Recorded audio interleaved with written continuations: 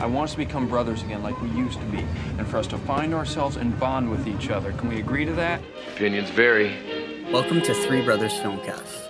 I'm Anders Bergstrom, and I'm here with my brothers, Anta and Aaron. My last name is the same as my brother's. And this month we're talking about Ridley Scott's latest epic, Napoleon. And here we go. Few directors today can credibly mount a large-scale battle scene the way Sir Ridley Scott can.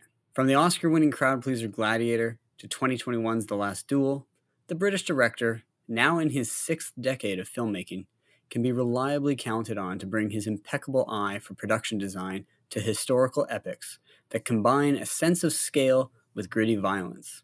Of course, Sir Ridley is one of those rare name directors who is also comfortable working across a range of material, from his legendary science fiction films, Blade Runner and Alien, to crime films such as American Gangster, or even comedy dramas, including A Good Year and Thelma and Louise. Whatever you think of Ridley Scott, he brings a sense of style and panache to the cinema screen. While Napoleon might seem to obviously fit into the historical epic mode of Ridley Scott film, this exploration of the famed military commander and Emperor of France come conqueror of Europe is equally focused on his complicated romance with Josephine, his lover and friend to the end of his life in exile on the island of St. Helena. Scott smartly doesn't start at the beginning of his life as a child, but rather with the Corsican captain Napoleon Bonaparte's bravery and leadership at the Siege of Toulon on the French Riviera. We know we're getting vintage Ridley Scott violence when Napoleon's horse takes a cannonball straight to the chest on the initial charge. From there, we follow his return to Paris, his courtship of Josephine, a widow who was imprisoned during the Reign of Terror, his rise to consul and emperor, his military genius, disastrous invasion of Russia, and finally the Battle of Waterloo and final exile. All the time, Josephine remains a constant part of his life, even after he dissolves their marriage over his desire for an heir she could not provide. The film presents a complex portrait of the world's striding figure, a man whose desires and ego seem hardly satisfied by his accomplishments, eventually leading him to destruction of the two things he claims to love above all, France and Josephine.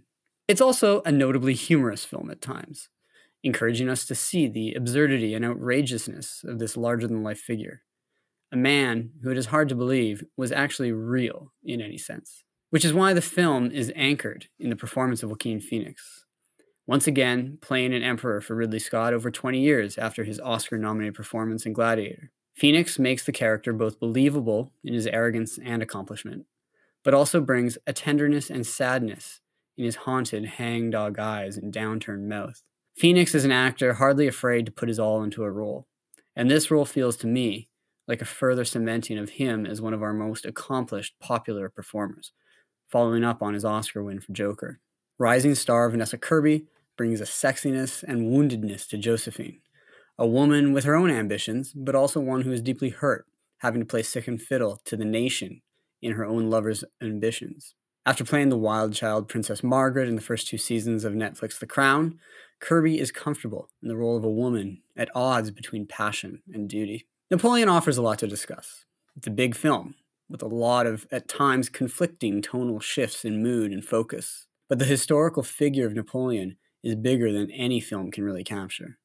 And so Scott's attempt to provide an epic canvas for the personal exploration of this man of destiny seemed to work pretty well. Some elements of Napoleon's life and his historical role, including the mark he left on French institutional life, are given short shrift. But what Scott does offer us is a series of passionate and entertaining vignettes in the great man's life.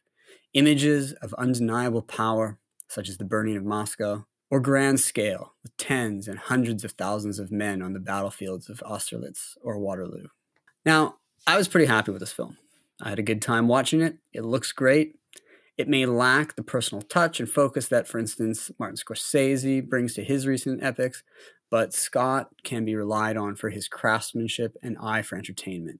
What I especially appreciated is how what could have been a dry historical lesson is a good time at the movies. It flies by, 2 hours and 40 minutes, and the lead performances are very good. It might not be my top film of the year, but it's the kind of film I like, and it reminds me of why I like Ridley Scott, even as others criticize him. Okay, Ramblers, let's get rambling. No doubt you'll send the chaos in the streets. We must make an example, or France will fall. What would you do if this assignment of defense was transferred to you?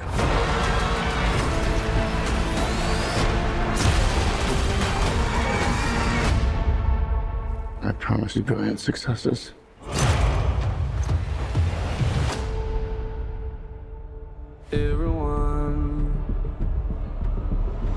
Everyone around here. What is this costume you have on? This is my uniform. Everyone so near. I led the French victory at Toulon. What is your name? Napoleon. As the course of my life just changed. Napoleon. I am destined for greatness. But those in power will only see me as a sword. I suggest you take the throne as a king. Holding on. Shall we vote?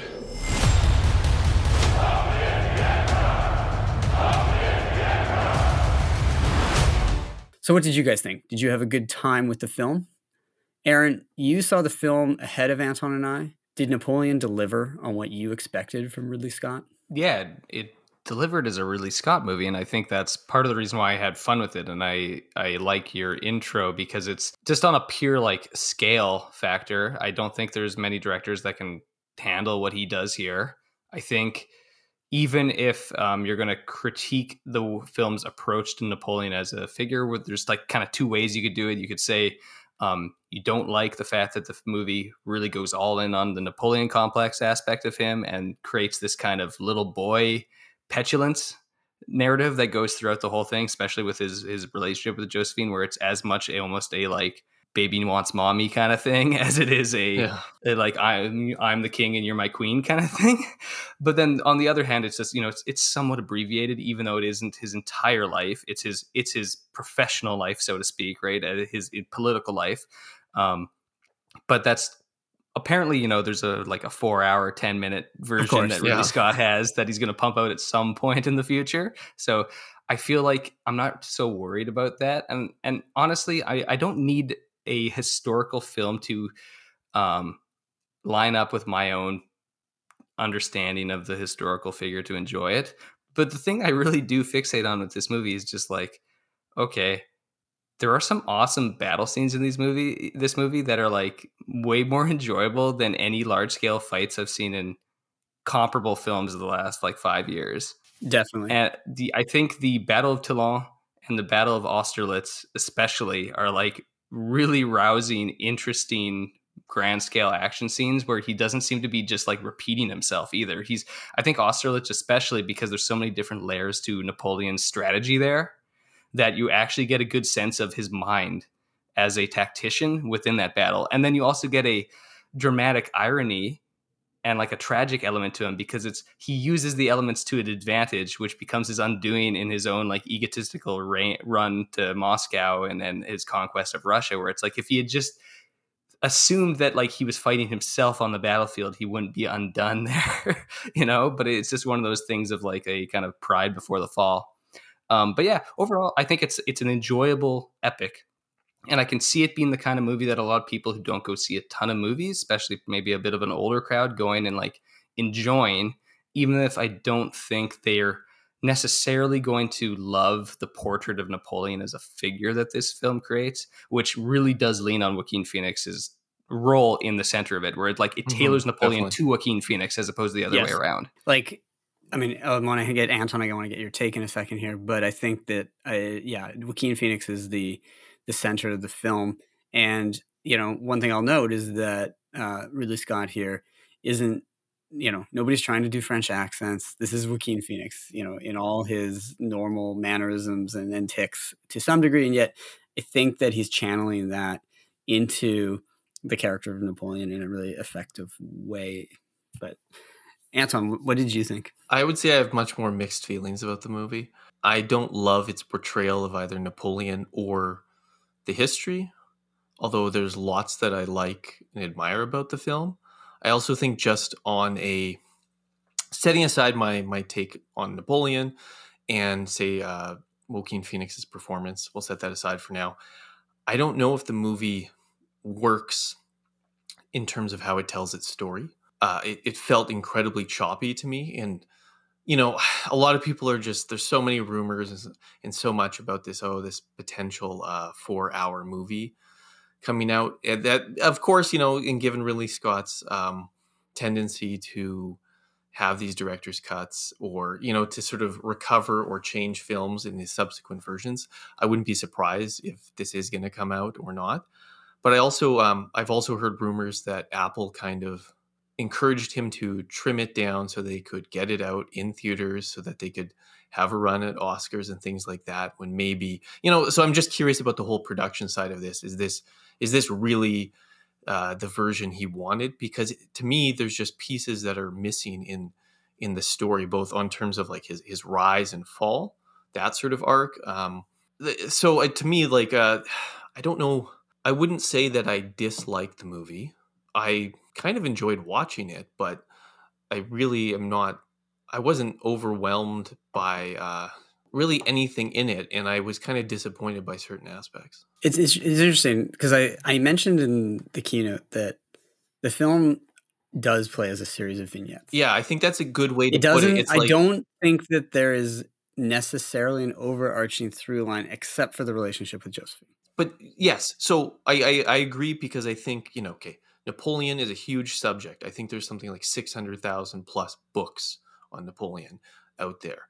And it's too much to tell in one movie. So you're going to have to pick your angle and your focus.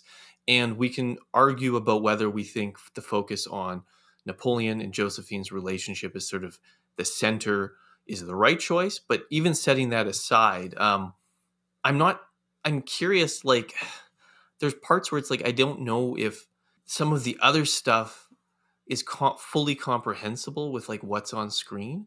Like, do we actually understand how he becomes first consul and how he then becomes emperor? Like, it feels like there's gaps on how some of this stuff actually happens. And I felt like it's missing. There's ellipses. But I wonder if Ridley Scott, as a guy who's like, in his 80s, is like actually assuming a familiarity with the Napoleonic myth that many people in his audience won't necessarily have, which might lend the film, like, it'd be an interesting film to compare this to, in my mind, is a couple of things. I mean, obviously there's the obvious comparisons to Scott's own films. Aaron, you mentioned the Battle of Austerlitz and how it was staged. To me, that scene also, though, has a hint of the opening of Gladiator, Maximus's ploy absolutely. to draw the Germanic tribes out, right, on my mark, which is also a especially great I think the other to show tactics within a fight. And I think that what the film does, that's actually one of the things the film does really well, is on the more micro tactical level show Napoleon's use of like small arms, mortars, the recasting of the cannons at Toulon, and then you start to see his enemies and stuff pick up on these strategies and use them against him and things like that, right? But the other film that I'd be curious to compare it to in some ways is another film about one of the few people you can legitimately call a great man of history.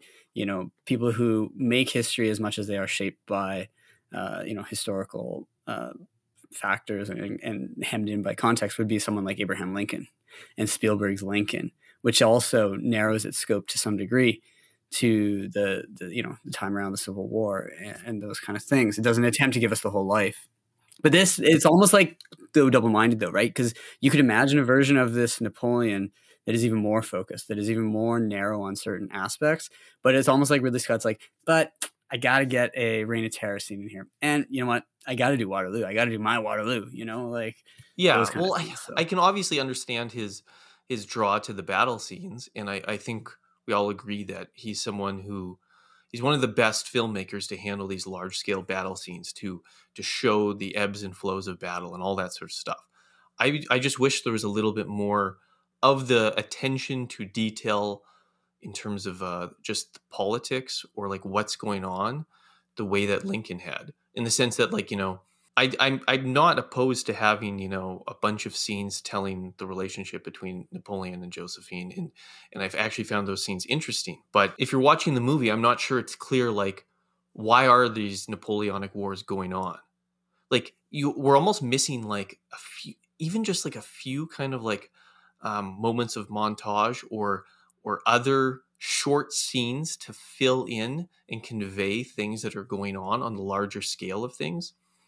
But then if you were going to say, okay, we're not going to have that at all, I think you're right that it's somewhat double-minded, because then it's not convincing then as a completely sort of limited, narrow focus Napoleon movie. He is trying to kind of have it both ways. I want to give Aaron a chance to jump in here, but I guess my last thing I would say to your critique is that this is a Ridley Scott movie. And your criticism echoes a lot of people's criticisms of Scott's films sometimes, which is that they are not detail-oriented in many ways, other than in mise-en-scène and production design and attention to the filmmaking detail and the effect of an individual scene. I think many times, maybe that's partly because he doesn't write his own scripts, that he's often working with others' material and shaping it that way. That to me, this though feels like a film which many of the criticisms are criticisms that can be leveled at many Ridley Scott films, even other ones that I really like. Well, I think even the historical criticism, like maybe even if he doesn't want to make a movie that's particularly interested in the political side of Napoleon and that sort of stuff, Gladiator has a narrative that has such incredible momentum, and we're never unclear what's going on in that movie. In fact, it's one of those movies that I think partly it's so successful because it has such an incredible, there's so much energy to its plot line. And this movie, like, is this a rise and fall, or what is this? Like, you know what I mean? I don't know what kind of even story this is, because we see certain trajectories in different parts of his life, but I'm not even sure, like, what the movie's trying to say is, like, on the war level versus on the personal life level. To me, it kind of feels incomplete in that sense. Like, there's literally pieces that have been pulled out of it. But Aaron, like, I don't know, where do you stand on, like, do you think that this was a good focus for how you tell in Napoleon, or setting that aside, like, are you just satisfied enough with the pieces we got? It's a tricky question because I'm not like entirely sure how you tell a Napoleon movie. Like, I don't know if it's possible. And it's funny because Napoleon is one of those stories that is, you know, famously Stanley Kubrick wanted to make a Napoleon film and like never could pull it together because he could never wrangle the story. It's a story like you could probably argue he's like the greatest figure militarily or politically of the last like 500 years, right? Yeah. Like, or the most consequential. He like reshaped Europe. He reshaped the modern age. He's responsible for all these military tactics that changed everything, but also he's responsible, something that the movie glides over and it's somewhat disinterest in the minutiae of stuff, but like enormous reforms. Like people, you know, we have this, I've noticed this in like a lot of reviews talking about Napoleon as like one of the great tyrants of history. And it's also like, you know, he's probably the most like single-handedly like responsible figure for the like greatest jump forward in terms of liberty in like all of human history in terms of his like rechanging of all of like France laws to all the things that we take for granted about like liberal society now is just Napoleon being like, I think that should happen. And then it just happened.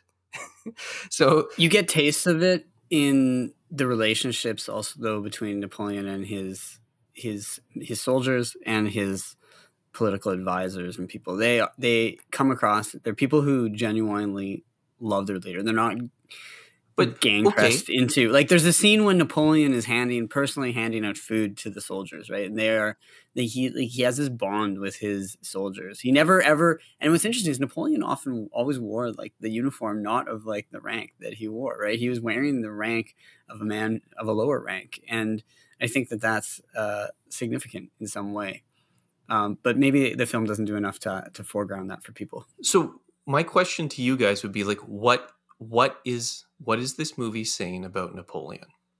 What is its message? So skimming some reviews online, there seems to be a group of people who think that this is on one level a deconstruction of great men of history. I've seen more than a couple of reviews mention that sort of thing. I don't know if I fully buy that.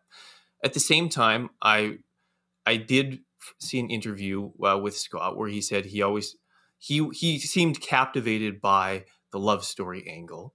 We have a lot of the letters that Napoleon wrote to Josephine. So we actually have a lot of the primary material, and we can actually know their intimate life in a way that we don't know most historical people. Like we actually know some of like the sexual details in a way that you just like don't know about most people in history. But if that's the focus, then like what is it saying through what we get between Napoleon and Josephine? On some level, or it's like, was he all like, did he do this all for her, but then he lost her? Like, what I'm saying is like, to me, I came away from the movie that there's moments and there's scenes I like, even though I don't love. I don't know if I necessarily think Joaquin Phoenix was the best person for Napoleon, but at the same time, the more I think about it, the more I like his weird performance as its own thing. Like the line about like, you just think you're great because you have boats, like he says to the English. And like, it's such a stupid, silly line. And I kind of like yeah, it. he took out their boats at Toulon with the cannons, right? So he knew that was the issue. I kind of disagree because I actually really like Joaquin Phoenix's performance. To me, I think maybe that's why I like the movie better. I'm not sure that I would not. Napoleon can't be a typical leading man. That's when Joaquin Phoenix, in all his oddity and eccentricity, is the guy who can be both like powerful enough as a performer and charismatic enough, but a little bit weird. Yes, right? Like but but what he's missing then is that one, like he's too old in the sense that like Napoleon actually achieved most of these things when he was quite young. Like he's starting in his 20s and in his 30s he's achieving these things. But that also means that what the film doesn't really convey is that from my limited reading on Napoleon, it's like he was kind of known for someone to have boundless energy. And in this movie, Napoleon seems like he's just kind of this guy who sort of goes along with the flow. And leading into my thing about the casting of Phoenix, but also related to like, what is this movie saying? I came away from this movie being like, why is this Napoleon guy supposed to be so great? Sure, we see some good tactics on the battlefield. I think you're right that like a scene like Austerlitz, like the battle conveys something of the character. But at the end, I'm like, why do his troops love him? Like I don't believe that he is this person who is shaping everything around him based on what the movie gives us. I don't think so. To answer your question, I don't think the movie is arguing. I think it is the film sides with the idea that he is as much created by the history as he creates it. Yeah.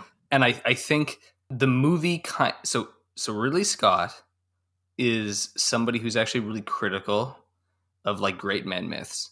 So you take Gladiator, which you brought up. It's a movie that has something of a great man myth in Marcus Aurelius, but he's undone by his blind spot towards his children.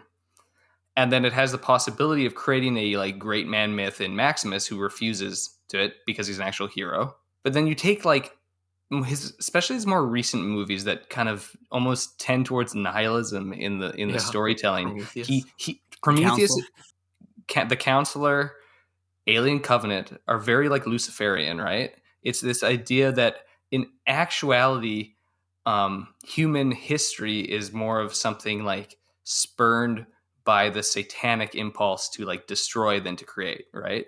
And yes. And so Napoleon is one of those figures that seems driven by like an insatiable desire to like dominate, despite the fact that in Scott's reckoning and in Joaquin Phoenix's portrayal seems to be perpetually like in search of comfort and like confidence and standing.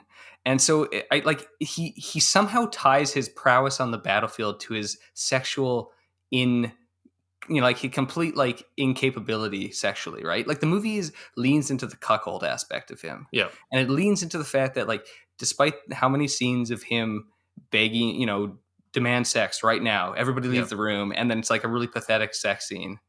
And then it cuts to something else and it plays it for laughs, basically, right? Yeah. And you get this impression throughout, despite his annoyance that Josephine can't get pregnant because, she's already had kids. She's a little bit older. She's been through a lot in the Reign of Terror and stuff.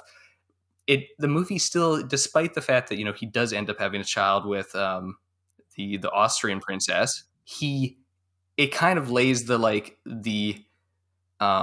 lack of an heir squarely at like his feet more. It's like He never considers that. Yeah. Yeah, no, but like the movie leans that way, of the idea of like he never considers that it could be him, and it never considers that it's like almost a very, this is a weird tangent, but so I don't know if either of you guys have seen The Last Duel, his previous film. I've seen it. It's great. Okay, I missed that, but I'm definitely going to catch up. I think The Last Duel is one of his best movies, but I think it's also a really strong. Definitely one of his best of recent years. Yeah, but like it's a really strong script. Yeah, and the whole extended court scene in The Last Duel continuously comes back to the thing that the priest / prosecutor will bring up, which is that a woman cannot conceive if there's not love in the moment of conception. Like, we all know this biologically true, so you can't be raped if you conceive. It's kind of it's one of those things in there where it's like, you know, if there's no love in the relationship, you can't have a child. But if you have a child as a result of the rape, then you actually were in love with the man, so it's not rape. It's like a really convoluted, horrible way of thinking, but it's a thing that's currently brought up in the arguments in that movie, and the movie views it very negatively. Like it correctly looks with scorn upon that kind of argument. But weirdly enough, this movie seems to almost make the argument that Napoleon's lack of actual love for Josephine is what stops him from being able to conceive with her. So on some level, is this whole movie a sexual comedy? I actually read it a little bit differently. Yeah, I do. I actually do think it is a bit of a sexual comedy, but I think it's a tragic comedy.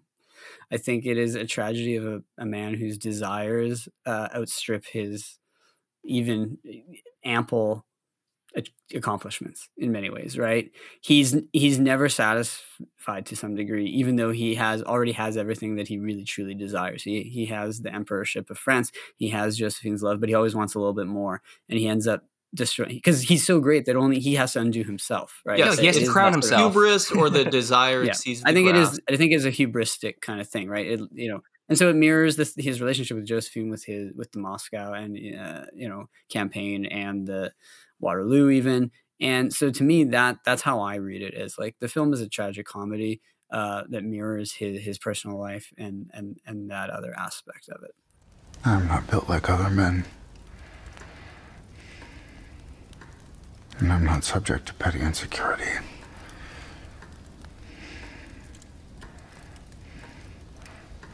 You're a beast.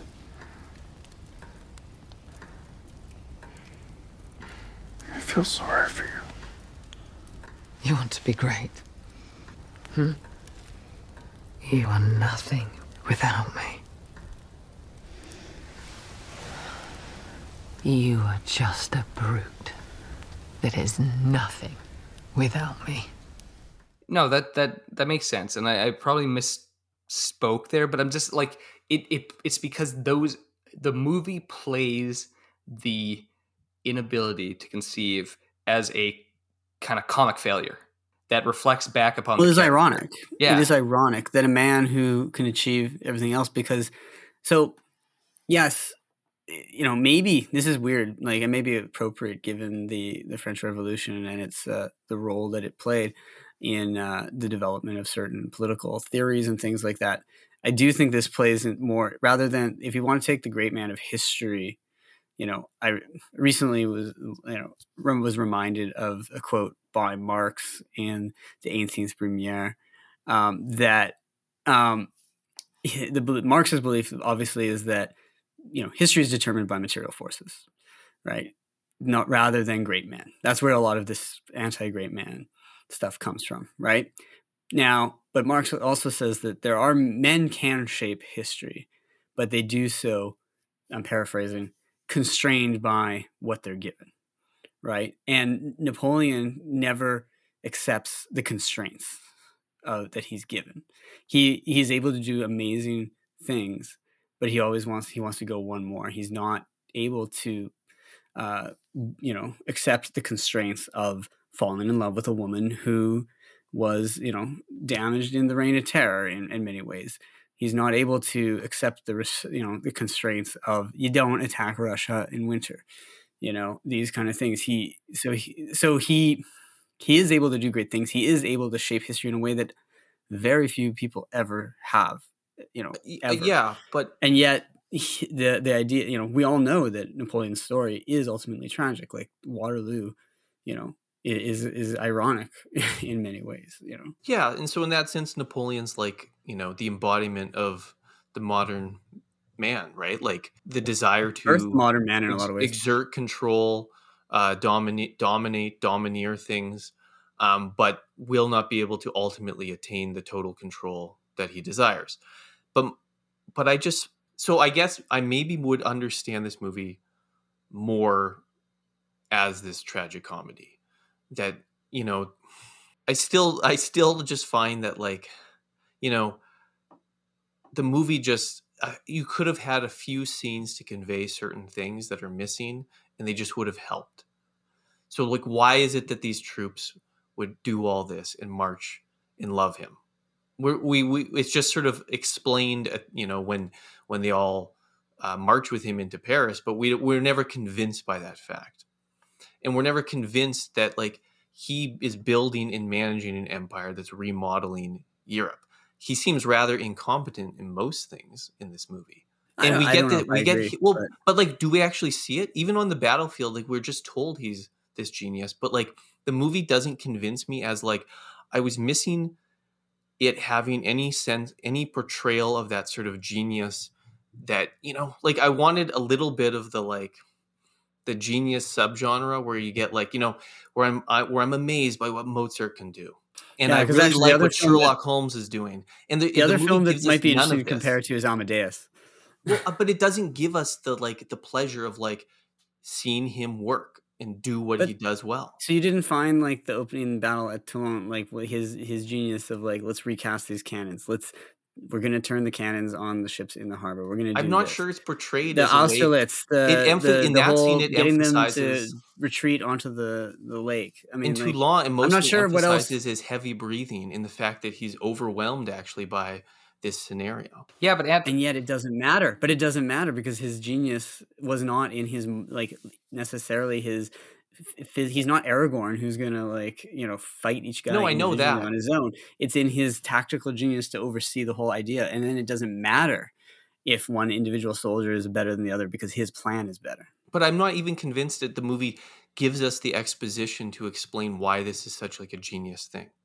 The movie isn't interested in exposition. That's partly a Ridley Scott. No, Anton, I agree. And I agree that the movie is truncated. And it's why, despite it being 160 minutes, I didn't think it felt long. And I was actually I could have used it being a little longer because I could have used a bit more context and as you say, exposition to set up both the military stuff and the personal. What I disagree with is the comment on the breathing. The breathing in the moment, to be fair, is a bit of an undercut where it's oh, look, Napoleon's scared shitless at his first great battle. But it's also it's a character arc thing. Just think about how he's terrified and yet he has a great plan which is executed perfectly. Yeah. And then you take Anton, and then you take Waterloo, and he's literally sleeping on his own feet because he is so overconfident about his plan. It doesn't matter. Nothing matters. He doesn't have to react to the fact that they've spotted the Prussians coming 8 miles away. He doesn't have to react to the fact that it's raining. He just I'm just doing what I do, and I will conform the world to my plan at that point. And he's so confident that he's literally sleeping in the sights of a sniper, and he just doesn't care. And the trajectory of the man who has a panic attack before a battle to the man who can sleep at a battlefield on his own feet is the arc of the character, and explains his success and his downfall and his within that transition. I'm not saying it's perfect. Yeah. I'm not saying that it shows every element of the journey, but I do think there is a genuine arc in this film, and there's an actual character study here. I just don't think we're actually getting the full I don't want to say it's a good script or a bad script because we're not getting the whole script. I would agree that the script is probably one of the weaker parts of this movie compared with the direction and the performances and things like that.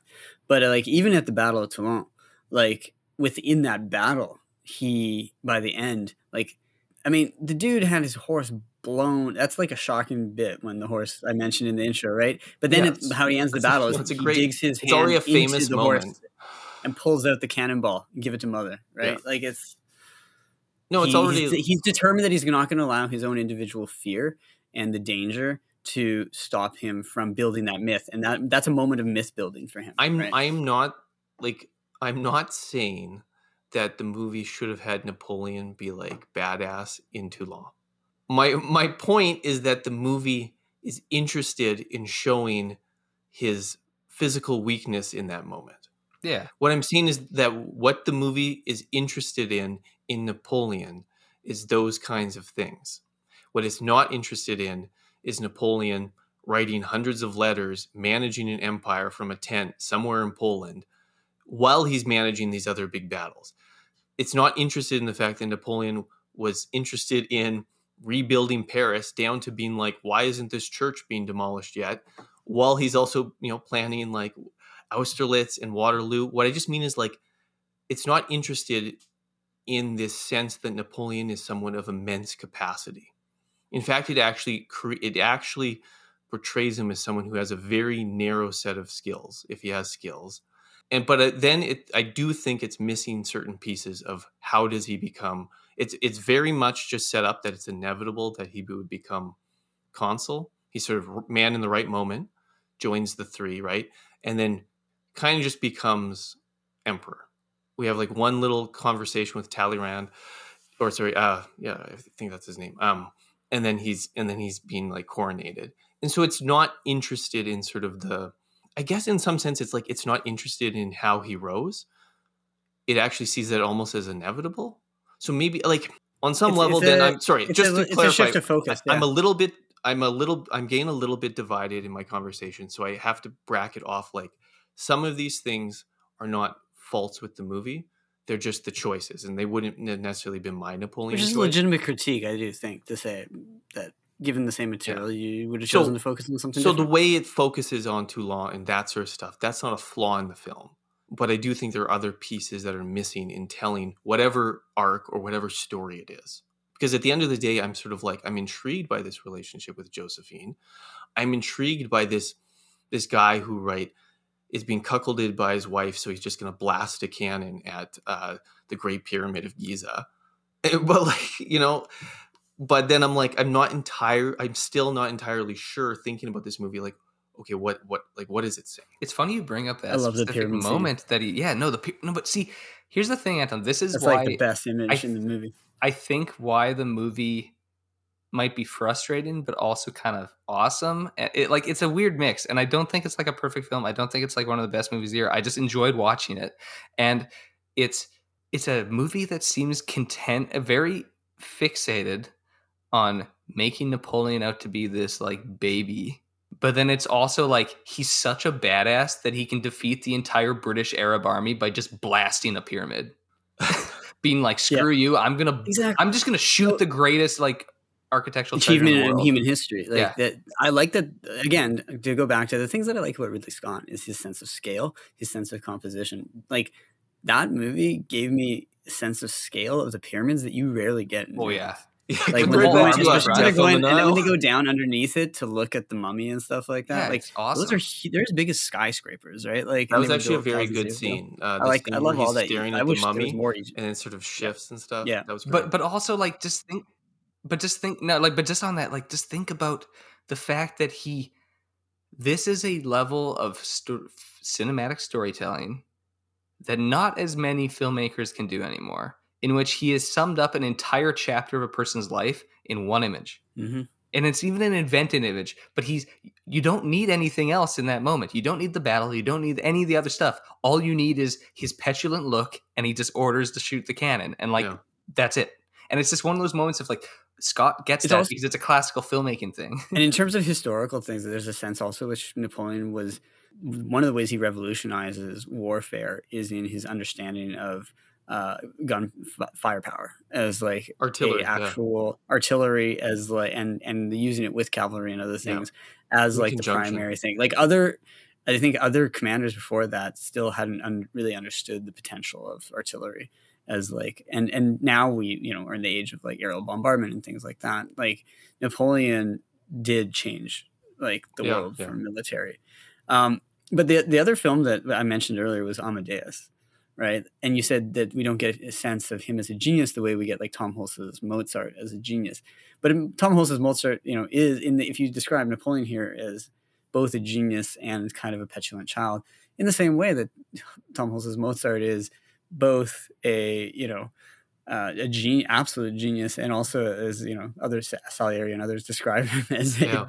just a horrible creature who is just like so irritating in some scenes, right? But I don't know when the last time you watched Amadeus was, but like this film also captures a little bit of like trying to make the scenes in Paris of like having the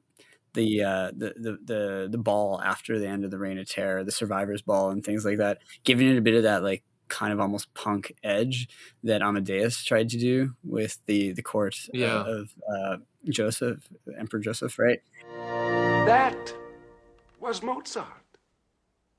That giggling, dirty-minded creature I just seen crawling on the floor. It also reminds me of Barry Lyndon in some of those Yeah. scenes. Well, of course, and Barry Lyndon, of course, being a Napoleonic film, like those are the films that you can't ignore. And then, of course, the interesting thing here is that this is coming full circle for Ridley Scott, right? Because The Duelist is his first film. Yeah, which I actually haven't seen. I need to see it. Yeah, and you only but get I know it's one shot Napoleonic, right? Napoleon in the film, in the distance. Oh, really? Right? So this movie is, yeah, if I recall correctly. So this film is an interesting, you know, also maybe it's just also my bias is that I actually think talking about those films, especially like Barry Lyndon, which is one of my actually favorite Kubrick films, is I actually think Napoleonic era combat. I think we need more movies about it because I think it's actually one of the best. Yeah. Well, Barry Lyndon is also one of those movies that it's brilliant because when you get to the very last scene, yeah, the entire thing, like the whole piece of it, like makes sense in a way that, like that to me is a movie that's so complete in the way it portrays the whole arc. But the end title card of Barry Lyndon is one of the great ends of any movie ever. But comparing this to other Ridley Scott movies, I feel a little bit like I did after I saw Kingdom of Heaven in theaters way back in 2005? Yep. 4. Yeah, 5. Yeah. 5. Yeah. I was really pumped to see that movie. That was like, medieval, like Crusades. Like there's basically no movies about this stuff. I loved Gladiator. And I came away being like, wow, like this had some amazing battle scenes. And when I watched the movie in theaters, I came away really not understanding what the movie's story about. Is it Balian? Yeah, Balian of Ibelin. Yeah. What Orlando Bloom's knight, what his arc was, what his story was. And then I watched the extended version, and that fixed that for me. And there's other features of that movie that I loved initially and are still good. It's his best movie. Well, oh, come on. This is the guy who made Alien and Blade Runner. Come on. That's a bit much. No, I think it's his best movie. I just think like Kingdom of Heaven, we got to open up to Ridley Scott later. Yeah. But like, so Kingdom of Heaven, like to me, this movie, I'm just wondering like, what would I think if I can see some of this filled in a bit more? And that relates to also like, you know, you mentioned Ridley Scott's like his ability to build worlds. Again, for me, this movie, like, I think there's moments that like, you know, some of the sort of the parties in Paris that start to convey like a lived reality in the time period very well. And then there's like other pieces that sort of shifted and I didn't understand this world. And so again, I'm wondering if it has more breathing room, if the whole world building of this would just be better. Again, this is all like on some level hypothetical. Yeah. Everyone's sort of like, is it going to be the 4-hour version? So I can't bank it all in that. But I think for me, the Kingdom of Heaven comparison, I still probably like this less than I like Kingdom of Heaven after my first time. But I still feel a little bit like that where there's a lot I like. And then there's just parts that I'm like, I'm not sure how this works. It feels like it actually just doesn't work for me in certain ways.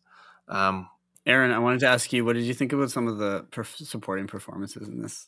Oh, you mean I mentioned Vanessa Kirby, but we got to talk about our man Tahar Rahim as Paul Barras.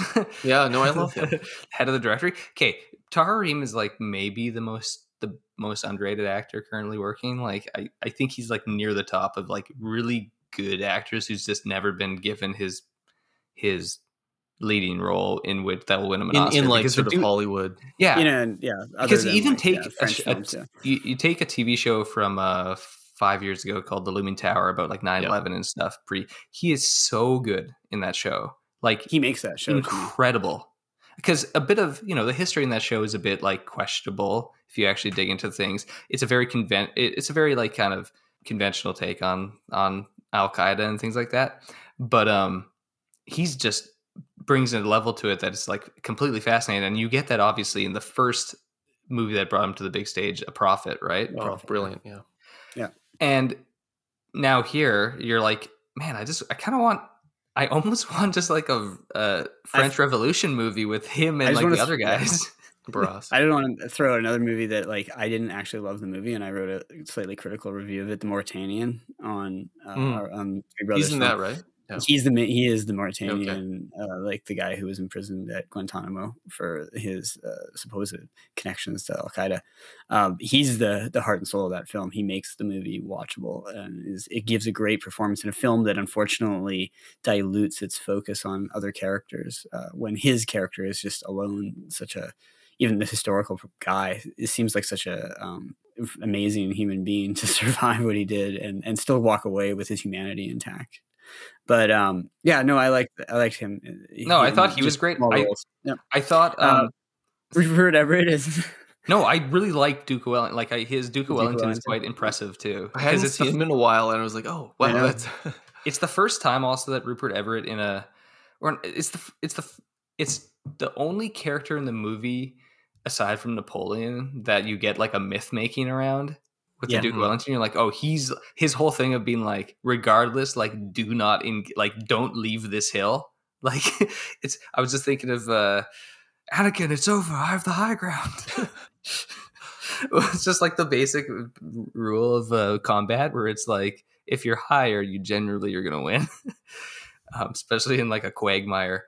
I enjoyed like a lot of the other roles, frankly, are not particularly notable. I did enjoy the little bits of Matthew Needham as Lucien Bonaparte. I remember he's in House of the Dragon as the like the one Lannister or whatever, and he's very like whispery, like Wormtongue style in that show. He's a little bit less like lecherous in this, but he's just an interesting character actor, and he's the kind of guy I'm like, oh, I like seeing him on screen in these like costumes and stuff. Yeah, that's a good connection point, because then Napoleon just like installed all his like family members. I can't remember which king he became for a period. What do you think about the movie's its quickness to like provoke? Like it wants to provoke with its imagery of the cannonball blowing up the horse part, but even the opening of like Marie Antoinette and then like like running around and like blood dripping and people like cheering, and Napoleon's just kind of there being like, huh, interesting. Like, and even Robespierre's speeches, like, when they get him, like, get him. Like, the chaos of the assembly. I love it, actually. I love those scenes. And I agree, Anton. That's the thing. I'm like, I kind of wish we had more of that and we understood the link. So just my two kind of final thoughts on this is like in comparison to movies that both of you brought up. So the link in comparison is that this movie could have understood more of a procedural aspect of history, because history is not something that just happens. Even if you believe in the great men myth, like an Abraham Lincoln, it's because Abraham Lincoln is an individual who is smart enough to understand the procedure of making things happen, and he put it into action. And that movie is very great. Of like, think of all the scenes of James Spader and stuff, like going and like forcing these guys, like the whole scene where he's following Walton Goggins and he's like going to convince him. He's like, you got to do this, you got to do this, you got to do it. And it's just like hounding them. Because Lincoln is just a better screenplay. You've got a better screenwriter, a master screenwriter based on good source material, A Team of Rivals, right? Which is a good book. It means what we need, not for this movie, but what we all need is we need a Napoleon TV show that plays like Game of Thrones. Yeah. That is all about like the intrigue of this era, because it's so rich. Still have some violence and sex, but yeah, tons. And then the other is with Amadeus. What this film lacks that Amadeus has is a completely coalesced, personalized point of view, which is Salieri.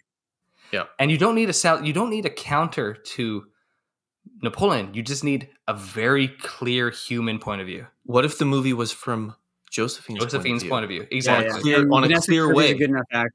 Vanessa Kirby's a good enough actress that she could have done. Yeah. And I think it's one of the things that possibility, but they don't. They don't go do with it because she dies before he does, and they don't want to truncate the story by tying it to her. But then you could have tied it to some observer figure, like or you could have just tied it to him. But they just sort to of him. do it. They already sort of do it with her like speaking to him after her death, right in the final scene. It's almost like Malick-esque, where like she's like speaking in this sort of otherworldly way and like coaxing him, and then he sort of dies. Yeah, I like the final scene. I actually like the end of the film. I like that part. It's poetic, yeah. And I also like the moment where he's like, "Who burnt Moscow, to the ground?" And they're like, "Didn't the Russians do it?" And he's like, "I did." But it's interesting. But actually that rewriting sums up history. history, because it's like this. That's actually I think that's a great moment, because it's like you're like, okay, well, who did? And he's actually right on a level, like, you know what I mean? That's the way history works, because they wouldn't have done it if it wasn't for him. Yes, they instigated it, but they wouldn't have done it if I hadn't moved that way. Like, it's one of those moments that you're like, that's what history is, and that's why history's complex, because you literally can interpret it both ways, and they're both correct depending on what you're focusing on. The whole comment, history is written by the victors, is in the sense that the victor forces the event, like in that there would be no writing if the victor didn't act, in which it forces the hand of the whole situation. It's like, it's a very active thing. Is it Napoleon's line where it's like, history is the lies we all that are all agreed upon? Yeah, that's a Napoleon line. I actually don't know if that. It's one of those lines where I'm like, I don't know if it's real. Just describe. I lied. Yeah. Did you want to say anything? Like, I just wanted to mention, because we had talked about cast, but like, just briefly on like Vanessa Kirby, I thought she was cast because, so the character, like, I think you're right that her performance is definitely building on her other, royal performance, right, in The Crown, but she's also well cast, because I feel like my understanding is that like Josephine was like, was admired for her, like, her beauty, but also like just her like everyone at the time knew she had this voracious sexual appetite, and she was electric. Like known for that. You want to be at the party that she's at. Yeah. And so like, I feel like she's able to combine, you believe her as this sort of this noble woman in the role, while having that like that sexual or erotic like energy in a way that I feel like certain performances. That's why I think it's really interesting that she's introduced in the party, in the room. We walk in, all our eyes are drawn to her. The low cut dress, the striking makeup, the hair that's just been through prison, but kind of this shock of like short bob, and like Napoleon is drawn to her too, but he's wants to maintain control, and so he doesn't make his move at that time, right? So, but the way that whole scene is staged, I think, draws on Vanessa Kirby's charisma in that performance. Yeah, no, I obviously I like the film probably most of you, but I think I'm getting used to becoming the Ridley Scott defender, not just among the three of us, but online. You're not the defender among us. I think we're all. No, but I'm the one who just said that Kingdom of Heaven's his best movie. Come on. But I'm just saying, I've written defenses of The Counselor, Alien Covenant, films that people. Yeah, Prometheus and Covenant are great. Like, people need to get them as just like his weird twisted version, sci-fi version of Paradise Lost, and like. No, I mean Ridley Scott is.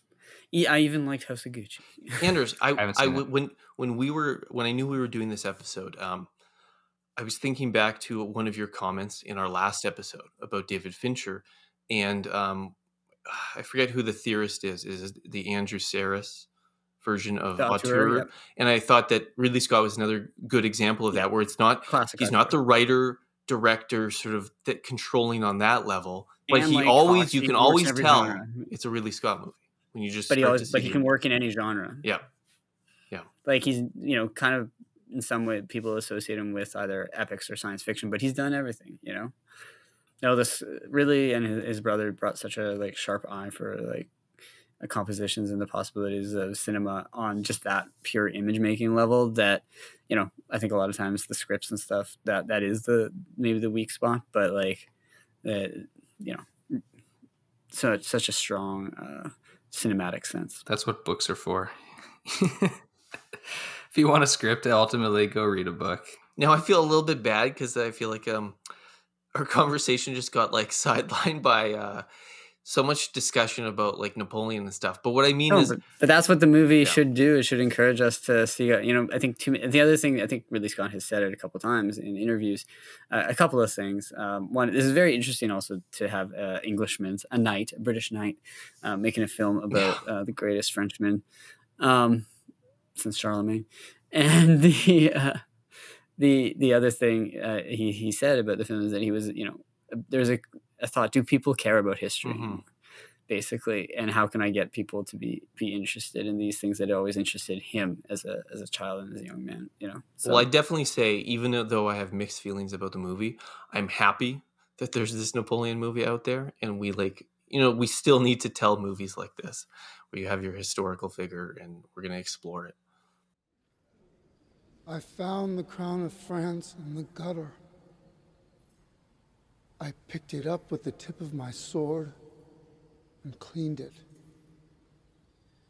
and placed it atop my own head.